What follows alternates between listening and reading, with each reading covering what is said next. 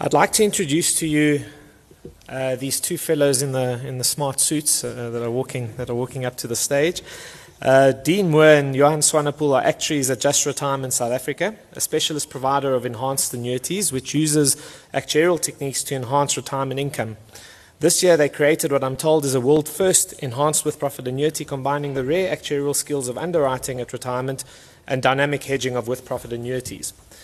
Deane is the CEO of Just Retirement South Africa. He has 26 years of actuarial experience acquired in South Africa as well as in the UK, which includes creating South Africa's first inflation-linked annuity. Johann Swanepoel is the product actuary at Just Retirement. He has some 20 years' worth of actuarial experience in annuities, pension fund valuations, and asset liability management. He has presented a number of innovative papers to the Actuarial Society of South Africa, covering topics such as mortality credits in retirement and demonstrating how dynamic hedging successfully managed with-profit annuity risk during the 2008 global financial crisis. Actuaries Deane and Johann explore the actuarial tools available to help those who reach retirement without sufficient assets. This is a problem, of course, I think many of South Africans find themselves in. Both actuaries will argue that the required techniques already exist, but that a lack of innovative application often results in retirees resorting to risky methods to survive from the very little that they have. Please welcome both Deane and Johann to the stage. Thank you. Thanks, guys. Thanks, Deane.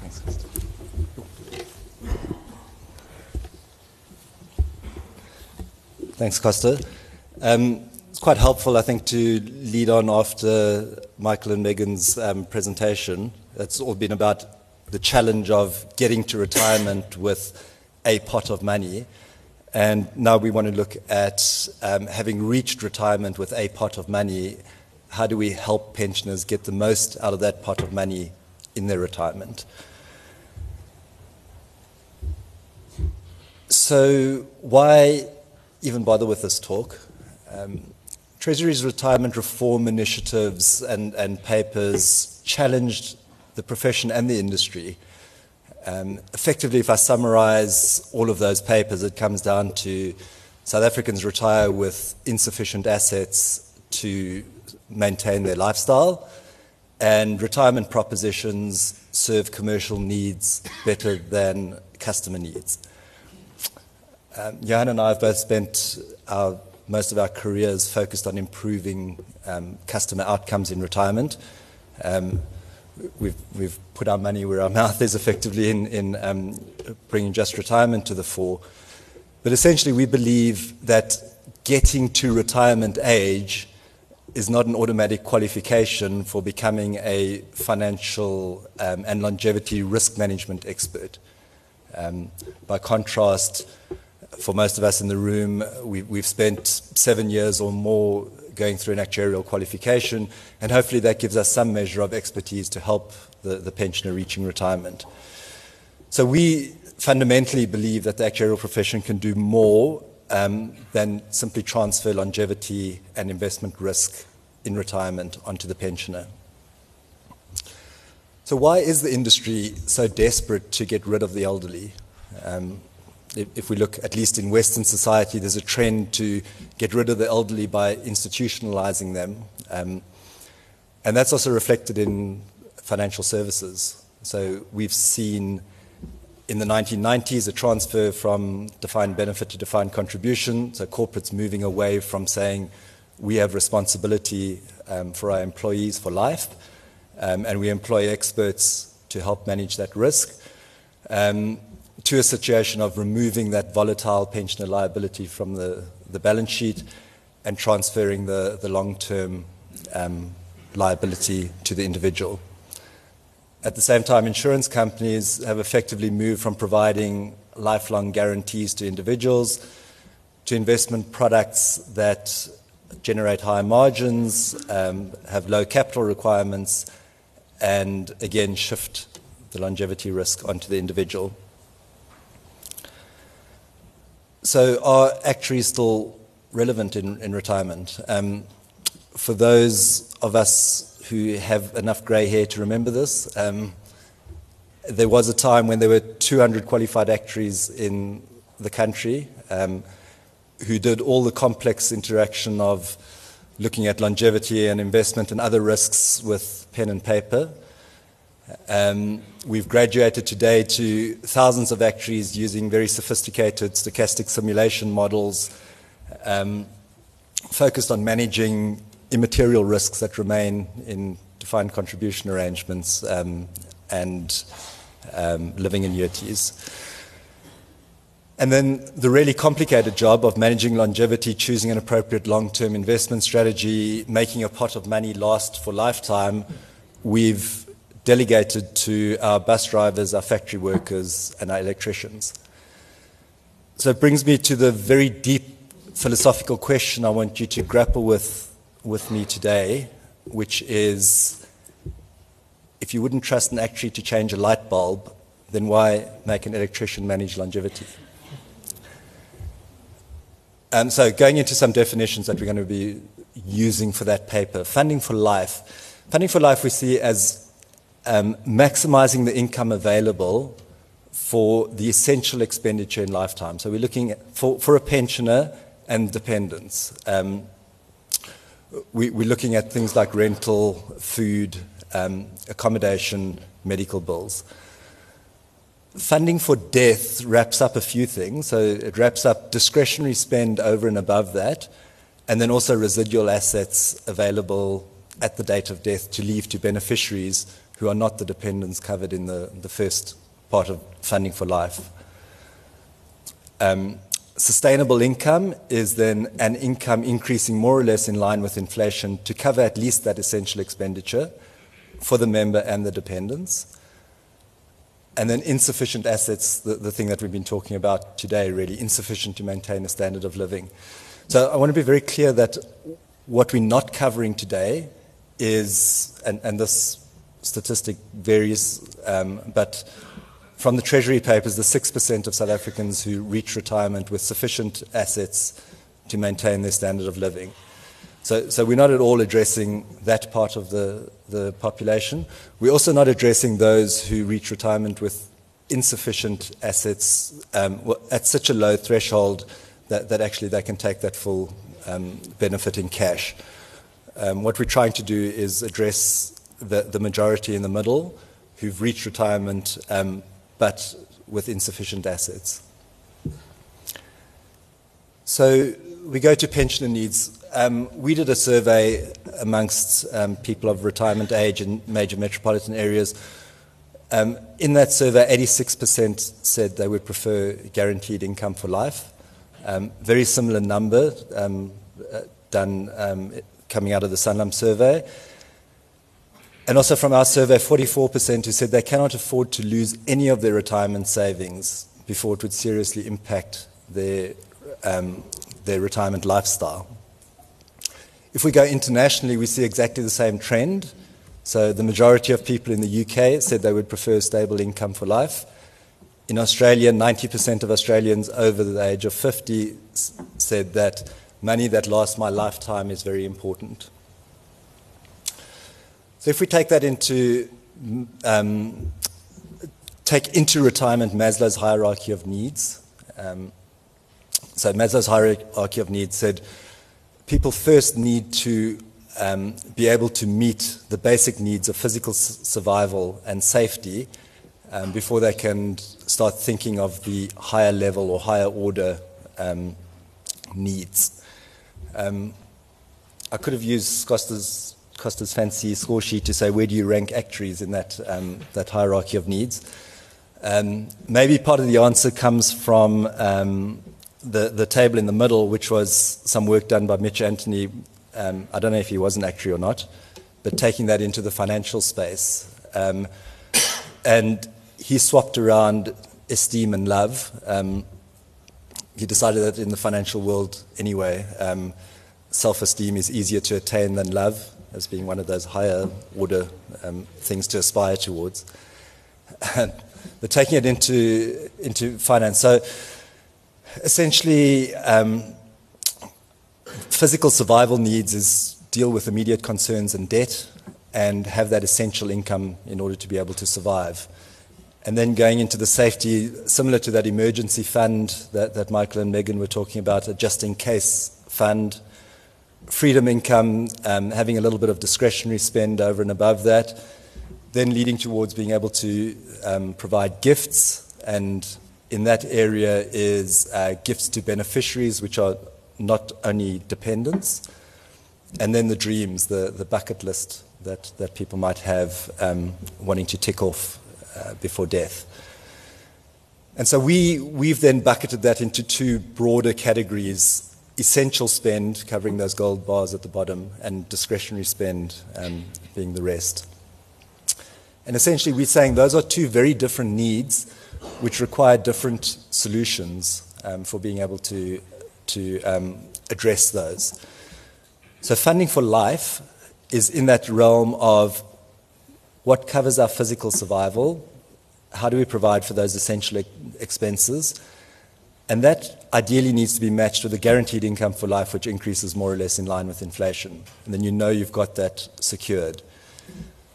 Once you've got that secured, you're into discretionary spend, and there it's great to have a flexible investment vehicle, flexible income drawdown, scope for tax planning, and depending on the tolerance for volatility, take someone into what sort of risk profile they want to have for their investments.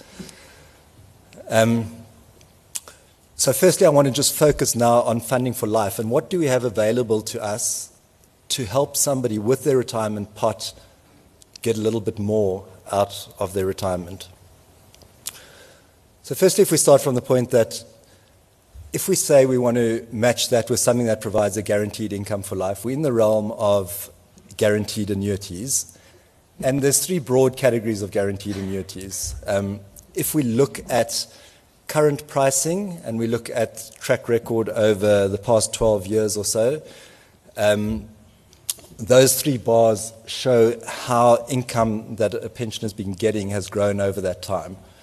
So, and that really illustrates the price of a guarantee for having fully guaranteed inflation, which then matches inflation but progresses at a slower level, to a fixed escalation annuity simply because the nominal space has higher yields available at the moment, and then to with-profit annuities which have linked to a growth portfolio, which, if we look at where we target inflation and what's actually been produced in the markets over the last 12 years, those markets have outperformed.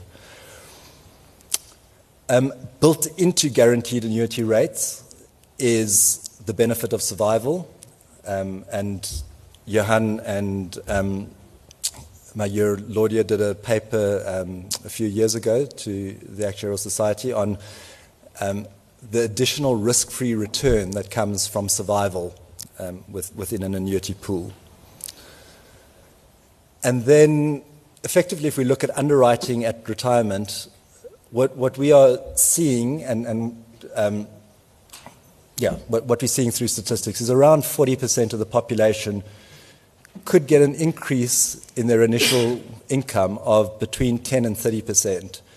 So if we take those people in the discussions we've been having about replacement ratios, we take people there that are struggling for survival, and we're able to give them an extra 10 to 30% just by doing some underwriting on them. It just lifts them and gives them a potential for experiencing a bit more from retirement. The challenge is always put, so that's great, but what happens if I die? Shouldn't I have something extra? Well, what we're saying is put into that guaranteed annuity funding that covers the pensioner and their dependents. So any death benefits over and above that is in excess of already having catered for the needs of the dependents. And then that fits into the gifts bucket that we spoke about earlier. Funding for death, I won't spend any time on that because there we're in the discretionary part, flexible investments, flexible drawdown, and really if the emphasis is on just in case and freedom spend, then maybe you want a bit more conservatism. If you're in the aspirations for gifts and dreams, you can afford more of a high equity stake to maximize long-term returns. So then I'm going to hand over to Johann to see if he can squeeze into a one-size-fits-all solution.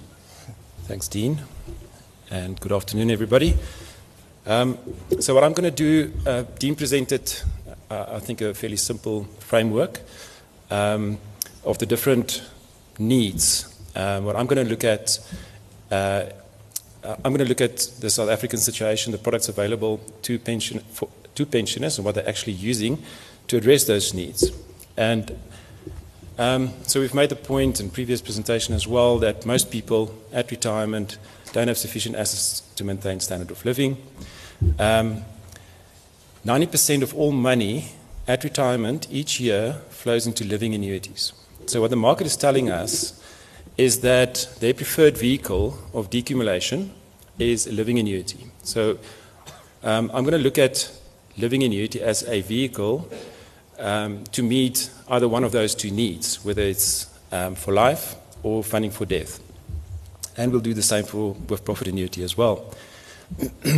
So in the living annuity, the typical solution is you have flexibility and choice around the investments. You have flexibility around the drawdown rate. And if the pensioner follows the guidance in terms of sustainable drawdown rates, which we'll look in a bit further today, there will be something left at death. In fact, by design, on average, a pool of living annuitants will leave on average 20 to 25% of their full life savings at death because they can't consume everything by design of a living annuity. It might be no coincidence that that 90% figure is sort of similar to the 90% figure of people not having enough money at retirement to retire comfortably. It might also not be a great coincidence that these kind of products, the living annuities, is also great for insurers because we know that there are no guarantees, so the capital requirement is very low for the insurers. So the risk's obviously there. It's just not sitting on the insurance balance sheet. It sits on the individual's balance sheet, the point that Deane made earlier, and is fairly profitable as a result of the low capital requirements. Also, maybe no coincidence that it's also very living annuities great for advisors because they can earn an annual fee, which will in total over the lifetime of the member amount to multiples of the 1.5% that is regulated maximum for single premium annuity purchase. So the market is telling us this is the great product. Because that is what the numbers are showing in terms of behavior. So why do Treasury say, their concerns in terms of people running out of money? I mean, they're not alone, but there are few lone voices. I would include myself there as well. We see draft regulations, default regulations around annuities being issued. And so why is there this big concern? So I'm going to touch on drawdown a couple of times. So this is sort of just taken from the internet. If you search, last week, ASISA also announced the latest statistic of 2015 on living annuities. And what is a sustainable drawdown rate? So ASISA is targeting or saying around 5%. So that's a communication that the members, the clients, the pensioners out there hear and what they will take into account with their financial advisor in terms of setting a sustainable drawdown rate. Based on some international studies, Alan Gray also said maybe 4%. The National Treasury Default Annuity Regulations have age-based from 7 to 17.5%. I'll show that a bit later. So that is sort of what the market or what the industry is telling the pensioners will be a sustainable drawdown rate. But the actual average drawdown rate, and I think the average masks a lot of what I believe is a problem in the industry. The average drawdown rate communicated last week by ASISA is around 6.5%. So I believe the issue under discussion here is much more complex than to summarize it in one average. I think the distribution around that average is very skewed, and it would be interesting to see more about, those average drawdown rates by, the size for example, of the savings, I feel it will be much higher than the average, because this is a money-weighted average. And a lot of big pots sit in there in a tax haven because they draw the minimum 2.5 money-weighted that will draw down the average significantly. So 6.5% is above the 5% and the 4% in the previous slide. So if 5% is sustainable, and I'm not saying it is, I know the lower, the more money you'll have at death. But if you haven't saved enough, you're under-consuming. So there's a big risk that I think nobody is really paying a lot of attention to, is that our pensioners haven't saved enough. So a lot of said about that, and a lot of good things are happening, like compulsory preservation, things mentioned earlier, ways to get and models for people to encourage saving and get a higher pot at retirement. But once in retirement, the problem is that if you didn't save enough, now you under-consume, so you make actually the problem worse, and that is sort of something that I'll touch on a bit later as well. So if you remember now, these people are retired, so their ability to save more, so to put more on the assets as the denominator of this equation, doesn't exist. So the only way that you can reduce that 6.5% to 5% is to consume less, or for your assets to sweat harder, for you to take on more risk, investment risk, to try and achieve a higher growth, so that that percentage then comes down.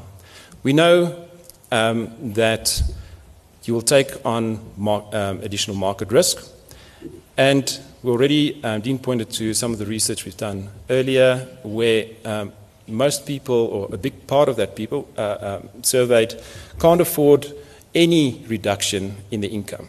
All right, so that is also why we see in the statistics that the living annuitants have a fairly conservative investment strategy. So that talks to the fact that they don't have enough money to take the risk, because they are just getting by and they need to draw higher than what the market believes is the sustainable rate. That's also telling you that they don't have enough to reduce that. So in order to increase your investment return, you're going to have to take on more risk. I'll talk about smoothing a bit later. But what this is, so we all know about rand cost averaging. You know, as you are a net saver before retirement, every month you buy units or into your fund, and you get the average. And this has been spoken about a couple of times at conferences and conventions, is the fact that once you reverse that, when you start decumulating your assets, and you're fully exposed to that market, what we call the perils of rand cost ravaging is, and let me first then explain the lines that you're looking at, and then make the point. So the y-axis is the drawdown percentage, and the dotted red line at the top is the 7.5% cap on drawdown in a living annuity. Age is along the x-axis. The starting point of the smooth curved line starts around 8%, is just an example of had this person annuitized, a with-profit annuity, in this instance a female at 65, the starting pension divided by the purchase sum is 8%. So if you can think of an annuity that is paid, even though it's not a drawdown percentage, or they select the drawdown, it's just how the maths work out. But I want to talk more about that concept, so it's worth explaining it here. So think of an annuity as having a drawdown percentage. If this, in a living annuity now, if this person tries to match that income that is available from a with-profit annuity and increase that with inflation every year, the drawdown rate will escalate exponentially, as you'll see with the smooth line going into the dotted line. If they earn the 10% per annum, which is now also an average assumption, They will hit the cap at some point. I'm going to talk about hitting the cap a bit later. The point we want to make here is 10 years into this retirement, the members suffered a 10% loss 1 year and recovered 20% the year after that. So if you just smooth a simple average, so don't get too hung up about the compounding nature of it, but if you say the average is still 10% per annum, it just didn't come through smoothly. And the member also had to consume at the same rand amount, so didn't consume less because they couldn't afford to. You'll see that the solid line that is sort of jumped up there hits the cap 4 years earlier. Because of that, rand cost averaging, because the money depleted, you drew more units, and so less units could participate in 20% upside. So that's the rand cost averaging peril, and 4 years hitting the cap earlier, once you hit the cap, your nominal income comes down if you don't achieve 17.5% return after all fees, which I know is many times not going to be possible. So to start earning lower income 4 years earlier is a big chunk of retirement. Life expectancy for a 65-year-old female is about 23 years, depending on what assumptions you use. So 4% of that, 20%, and 10 years in, it's sort of growing to about 40% of the remaining lifetime, which I believe is a big risk. Yet, products are available. So that is just living annuity. We're parking there. We're coming back to it. Products and tools are available for people, especially, remember, we're focusing on that. We've got sort of maybe enough to survive on, but not enough to sustain their living level of standard of living after retirement. There are products out there to allow them to consume more at a faster rate with guarantees that they'll never run out of money without volatility, and that is an annuity. That's been along for a very long time. So what I tried to just say earlier is let's just to compare like for like, we're now going to look at a living annuity, a with-profit annuity pension as a converted to a drawdown percentage. All right, so for a male, age 65, that drawdown percentage at retirement is 10% at current market pricing. Female at 65 is 8% because of the longer life expectancy, and a joint male 65, female 3 years younger, 6.5%. So you'll notice that the 6.5% for a joint life is already higher than the 5%. So already they can, and this is the maximum and the optimal rate of consumption. If you consume higher than this, not even the pool or the industry can afford that because there will be a loss. There will be a, it will have to be adjusted by lower future increases. So these graphs, and I'll zoom in the following graph, what the blue line is starting at 10%, which was in the table before, which is the starting drawdown percentage.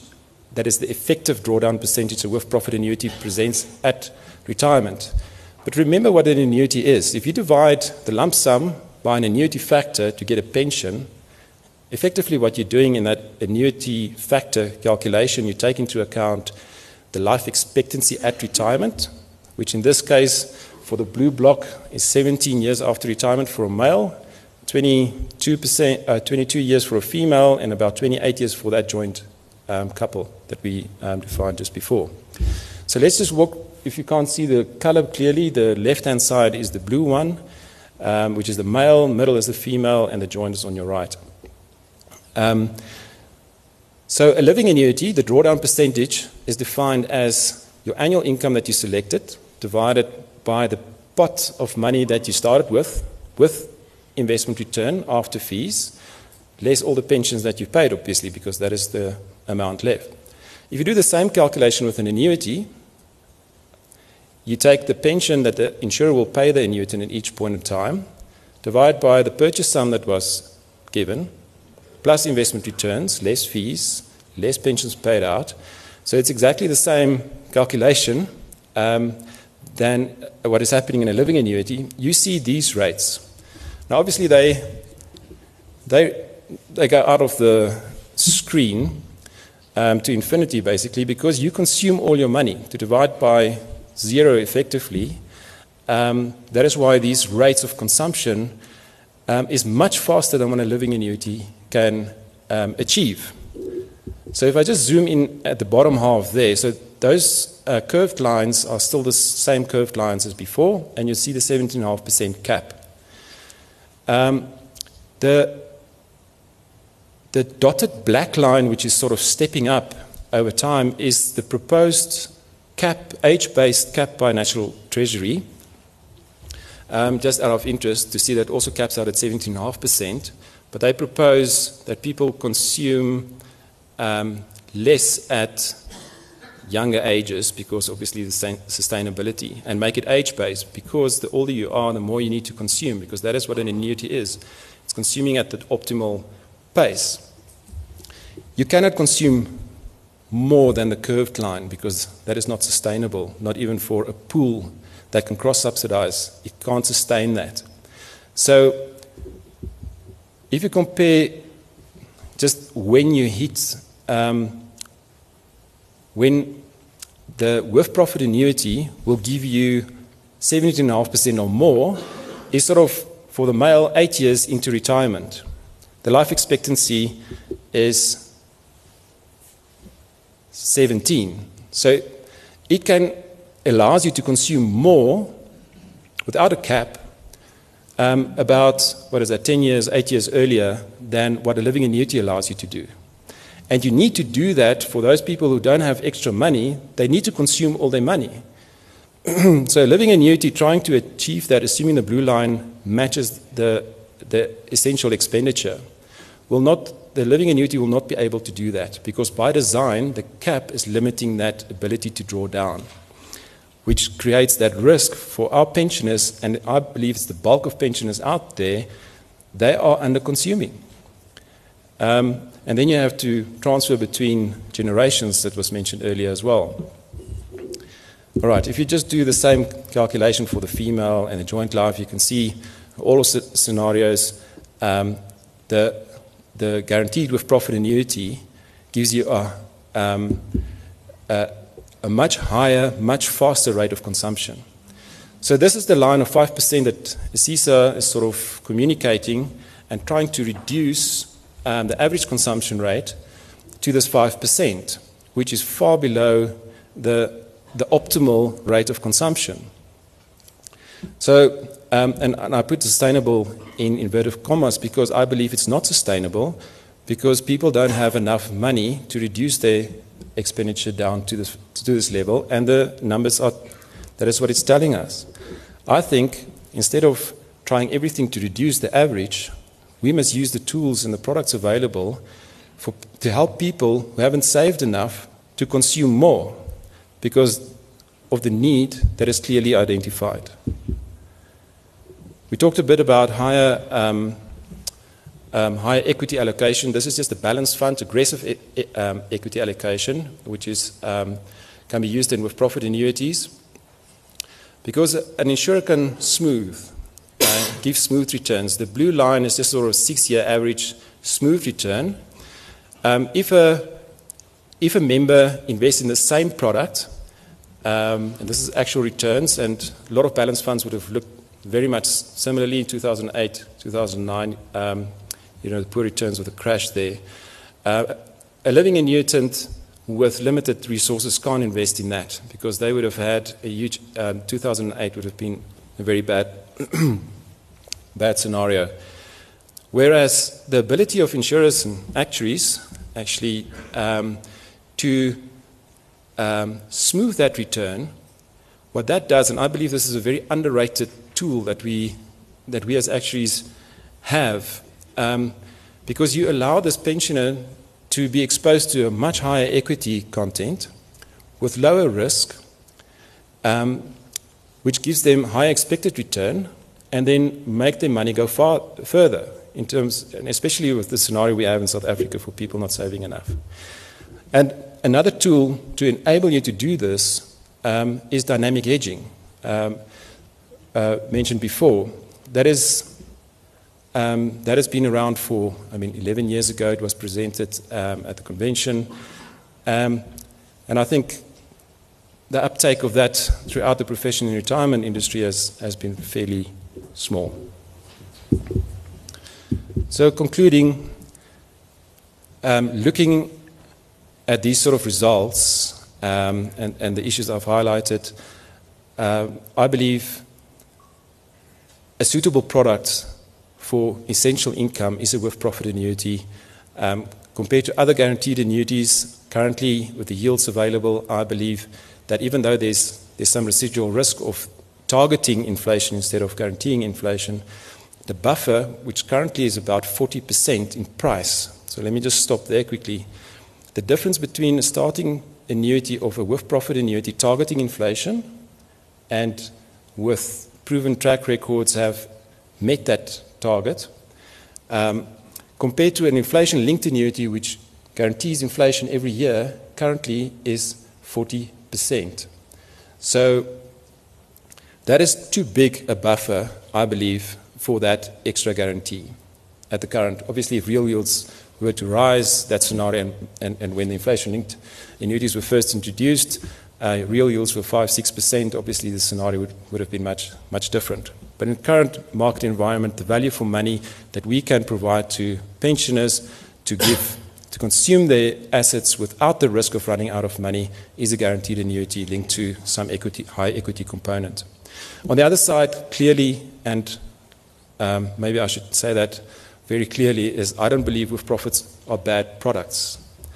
There's a clear need that it addresses in the discretionary spend, because the guaranteed annuity can't do that. It doesn't leave something behind the way a living annuity does. And there's a clear need that will address. But if it's a one-size-fits-all, I don't think so. And this is my last slide where we say, the purpose here was to encourage debate in the profession and innovation around the products we offer. We've been challenged as an industry and as a profession by Treasury. We have the skills, we have the professional responsibility, and maybe interesting on the TCF framework, where in terms of building the products, we need to identify a clear need that product needs to address. We need to then also ensure that product live up to those expectations. And the other thing, which is maybe a bit more contentious, but it's one of the pillars of TCF, is that we need to ensure that the products are sold for the initial market that it was intended for. So whether living annuities, 90% of money going in there, does it address the right need that it was designed for? So we believe we can do more with the tools that we have to allow our pensioners to get more out of retirement. I think let me leave it there. I can go on for hours. Thanks, Johann. Thank you.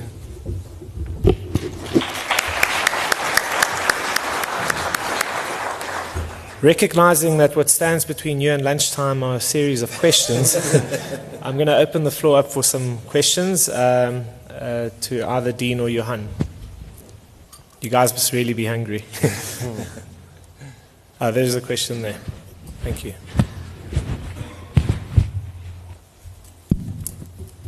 Yeah, maybe I'll speak a bit louder this time. My question is really about these products being sold after retirement. Shouldn't these products be sold prior to retirement? For example, the pension medical aid liability, that could easily be what did you call it? The cost of life income or income requirement, and that could actually be funded from the fund at pension. And that kind of benefit, annuity benefit, could actually be paid by the fund and not really be sold as individual on an individual basis. And that might actually be a more practical tool in an annuity with profit annuity market. And that's just one example. of how to effectively use this kind of tool prior to retirement. Thank you. Okay, so I think the question was around, so can we use those tools prior to retirement? And so I think it depends on the way that funds are structured. So funds do have a certain amount of flexibility around how they structure. We've seen a big move in South Africa away from structuring for an income-related benefit in retirement. Largely because of the reasons that we were talking about, moving that liability away from the balance sheet of the employer.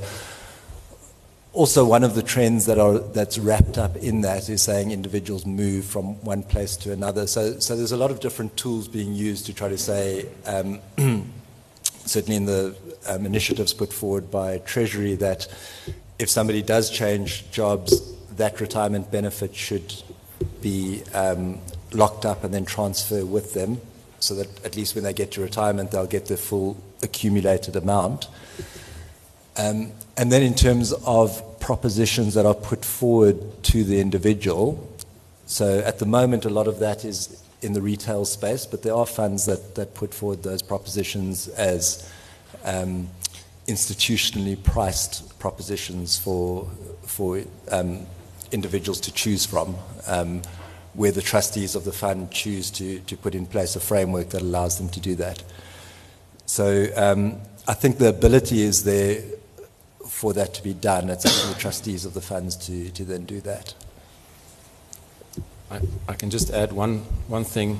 I think defined benefit funds did exactly that many, many years ago.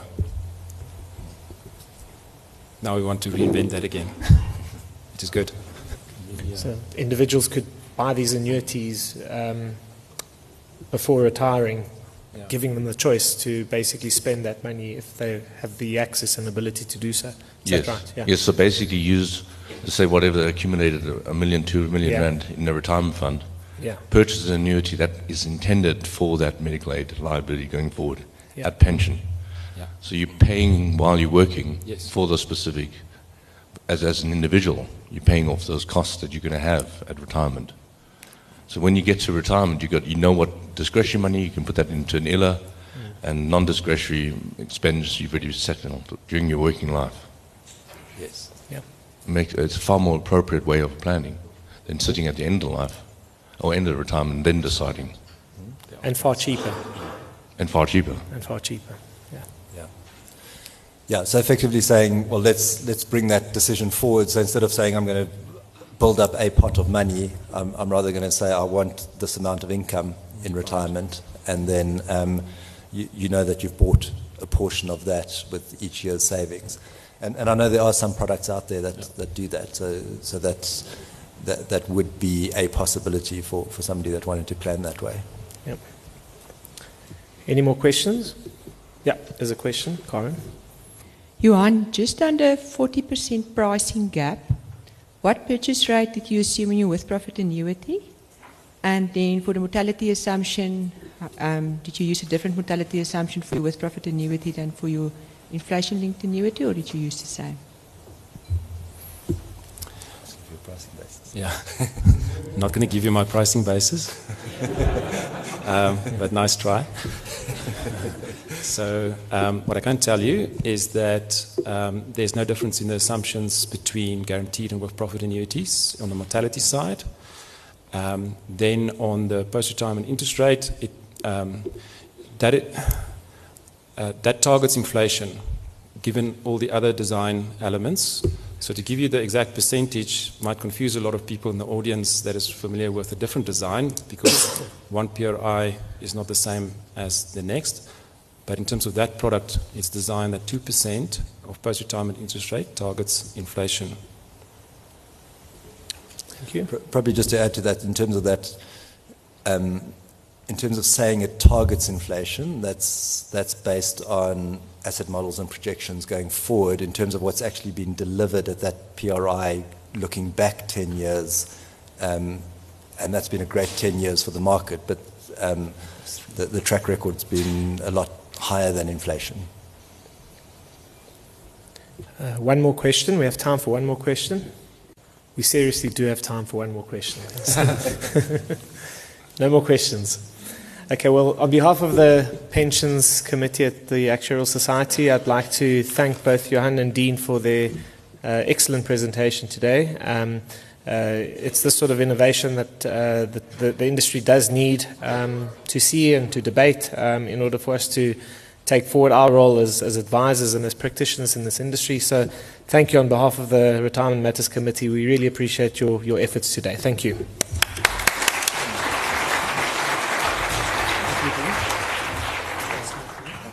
I'd like to once again thank our sponsors, Liberty Life, who are in fact hosting a draw. You can collect the card that you need for purposes of that draw, which will take place just shortly before the next tea break outside at the foyer. I'm told that the prize is a Franschhoek seller pack, which I'm sure by the end of a day such as this would come most handy. I'm told too that lunch is upstairs on the 4th floor. We're currently on the 2nd floor. It's on the 4th floor in committee rooms 2, 4 and 5. I think we'll be back just shortly before 2. We have a very full agenda for the afternoon. Please do come back. Don't run away. There are some really interesting topics to be presented on, and we'd really be grateful for everybody's attendance this afternoon, of which one of the topics is a professionalism course, which I know is the one bit of CPD that most of us struggle with, and tactically I put that right at the end so as to get everybody back. So thanks very much for your attendance this morning. We hope that you've enjoyed it. We look forward to seeing you just after lunch. Thank you.